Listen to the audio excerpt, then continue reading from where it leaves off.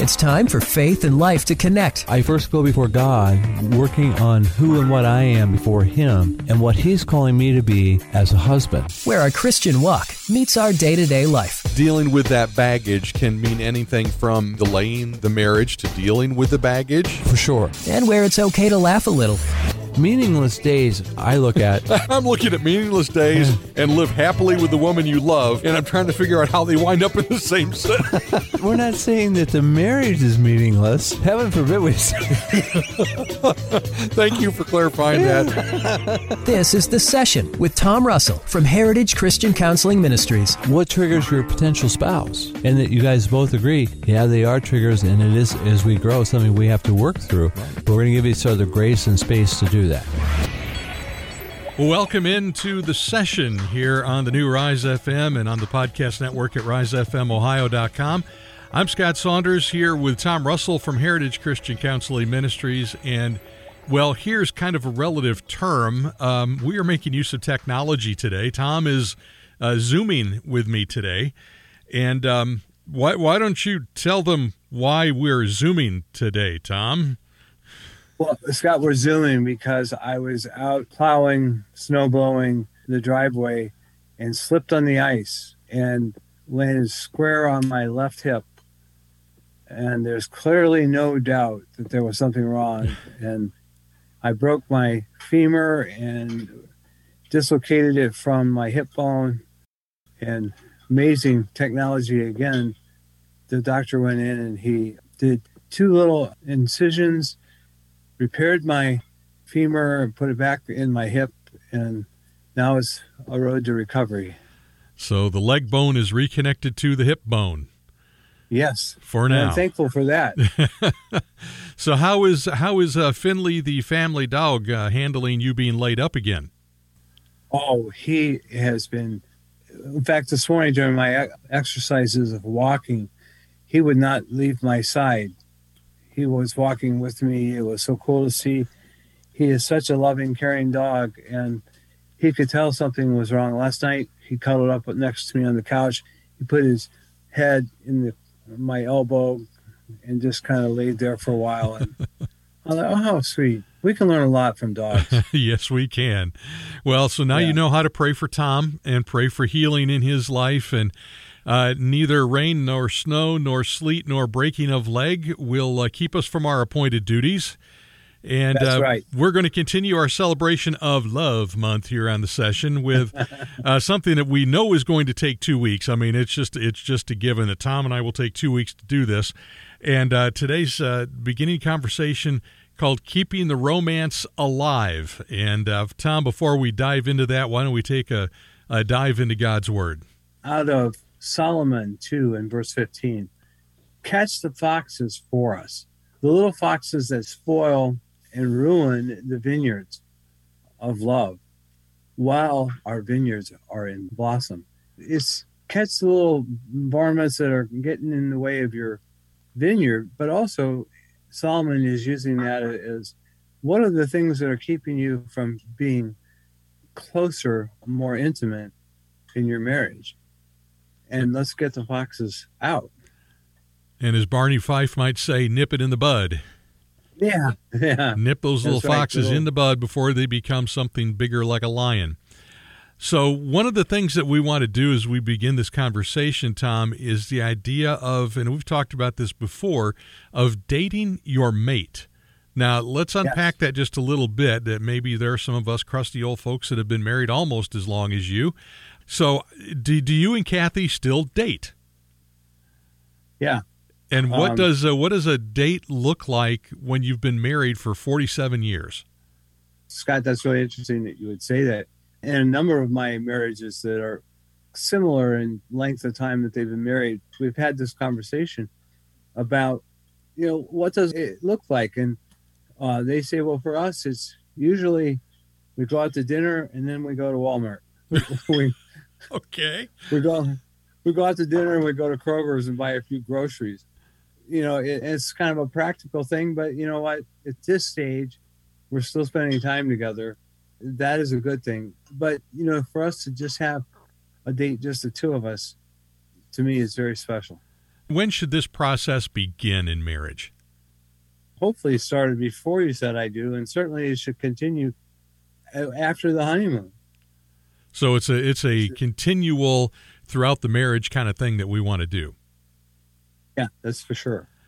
Do you guys, when you do these dates, do you ever kind of do a kind of like in our notes say here, try revisiting dates you did in history? Do you guys go back and review, hey, you remember when we did this or when we went here and that kind of thing? Well, Scott, that really would be fun, and on the occasion that we have done it, it's been good to think about. As an example, in my mind, oftentimes revisit the whole Punderson getaway that we had, the one that turned out to be so spooky.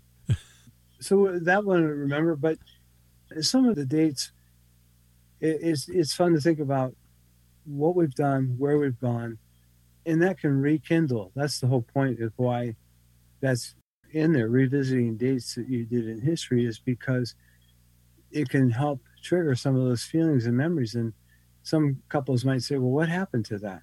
And now we've got an opening to begin to help.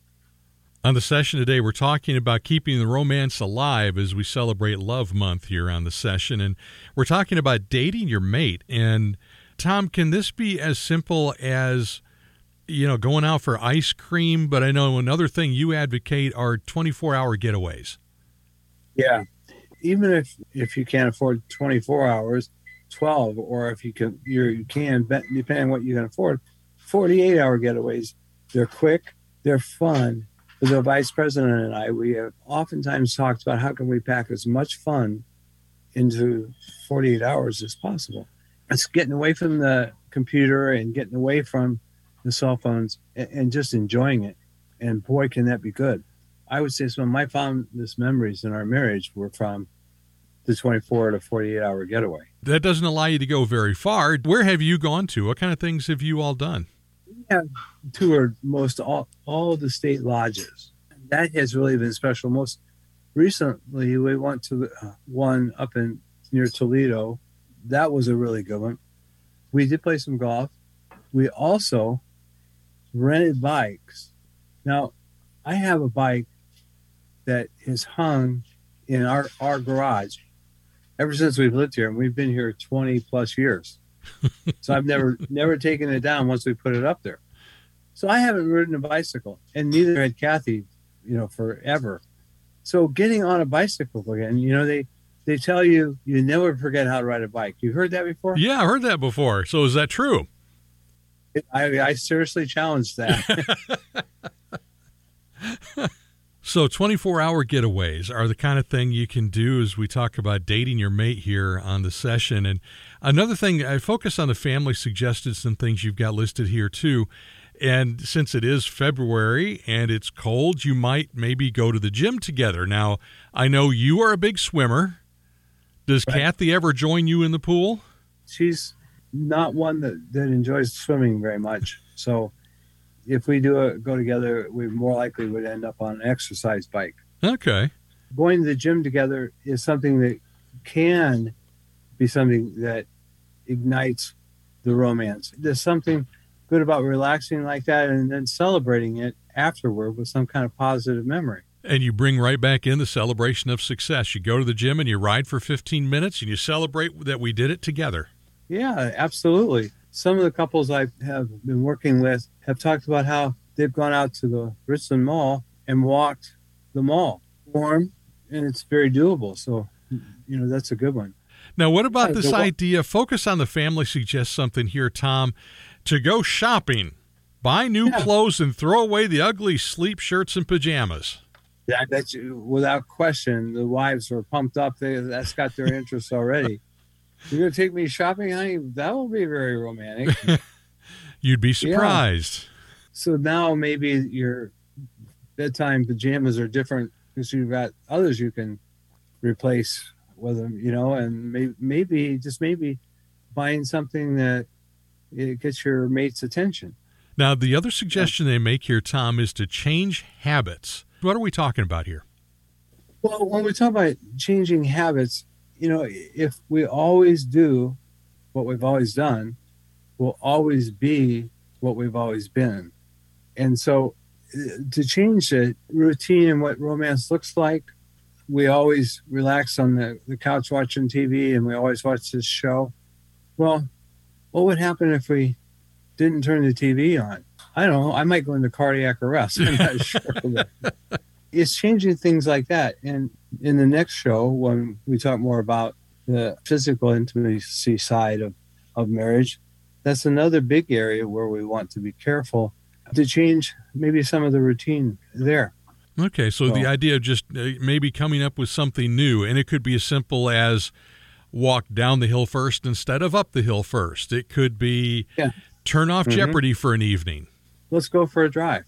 Yeah. That's changing routine. Sherry and I used to do a thing when it would storm. I remember one night we got a really bad storm, and Erin was maybe 18 months old, 2 years old. We packed her in the car seat, put her in the back seat. We went and chased the storm. Oh, my God. And it was, there's some more lightning. It must be moving that way. So we'd turn down a road and we'd follow it that way. And we went out for a couple hours that way. And Erin doesn't remember it, fortunately. But, and it was something different. Yeah. Did she fall asleep? Absolutely. Slept through the whole thing, if I remember right. Yeah. So we're talking about keeping the romance alive today on the session. And if things sound a little different today, let me apologize in advance because I'm in the studio on a microphone and Tom is on Zoom at home. Tom has broken his hip, so we're trying to make this work the best we can. And so I hope you'll just be patient with us with the different sound of the audio today here on the session. But we're talking about keeping the romance alive. And I know we move to this next thing, Tom, and this is another one of those things in Tom Russell's wheelhouse, and that is communication. Communication, we talk about the communication highway rather consistently. Do so in a non-threatening and non-judgmental way, which is why Focus on the Family is Focus on the Family. They're telling us do it in a non-threatening and non-judgmental way. Well, the communication highway, we want to make in marriage as safe as the highway is out there. And there are rules to that highway to keep it safe out there. Those rules, as an example, a stoplight or a stop sign, we typically listen to those. If it's red, we typically stop the light. If the sign is there, it's a stop sign, we stop. But on the communication highway, the stop sign or a stoplight is when your marriage partner is talking and you're not. At that moment, you don't have the right of way. We listen. And you know what? That's one of the greatest gifts we can give our marriage partner is to listen to them. And it's probably one of the hardest things for us to do as men. Yeah. Especially when football is involved. Oh, my gosh. Yeah. Well, yeah. If you're watching football, we probably don't want to have any meaningful conversations on the communication highway. Yeah. No, the football widow is a real thing during football season. And unfortunately, Sherry is one. So it's really about treating each other differently, isn't it? Let's change how we treat each other. It's so critically important. Let's call each other during the day at work. Now, that's kind of a neat one. That's changing something. Or, it's a short, sweet text that lets your marriage partner know you're thinking about them. For Kathy, I'll send her 5 or 6 red hearts, text them to her. Emojis. It takes me all 10 or 15 seconds, I don't know, or less. And just let her know I love her and I'm thinking about her. On Beyond Belief, I do the dad joke of the day a couple times. And I will take that dad joke and I'll just send it to Sherry with the heading smile. She never replies to it. And I get home and I'm like, well, did you get my email this morning? She said, yes. I groaned and didn't feel it was worth a response. Oh, my God. Oh, my gosh. Yeah. So, but it makes her smile, and she knows I'm thinking about her. Yeah, even if it is kind of groaning. Yeah. Well, they are dad jokes. That's kind of the way it goes. All right, so what's another thing that suggests in communication here? Something like what you and Kathy do. Let's take a walk tonight. Walking also is a good place to be able to talk. It's a place you don't typically have your cell phone out, although I can hear people saying, oh, yeah, I do. But it's just easier if we're walking to not have it out. And there's an opportunity to talk more about things like what we're doing, where we're going, what you'd like to see happen. Now, when it comes to communication, Tom, on the communication highway, I know there's something you're a real big advocate of, and it's our next bullet point, avoiding using you statements. So let's kind of unpack that a little bit. That's right, Scott. You need to stop doing that. No. Yeah. I couldn't resist, Scott. Uh-huh. What we're talking about there is I statements talk about how I feel. And when you allow your partner to feel what they feel and you don't jump down their throats for it, that's a really good thing for them to be able to say, this is what I heard you say is an incredible gift we can give our marriage partners. That means we had to be listening in order to say, this is what I heard you tell me. Okay. Very important. Now, when it comes to sharing these feelings as I feel, instead of you shouldn't do that, right. I feel like when you say that, this is how I feel. And that opens up a communication highway, a side street, if you will. Yeah, so you can communicate more. It's so critically important.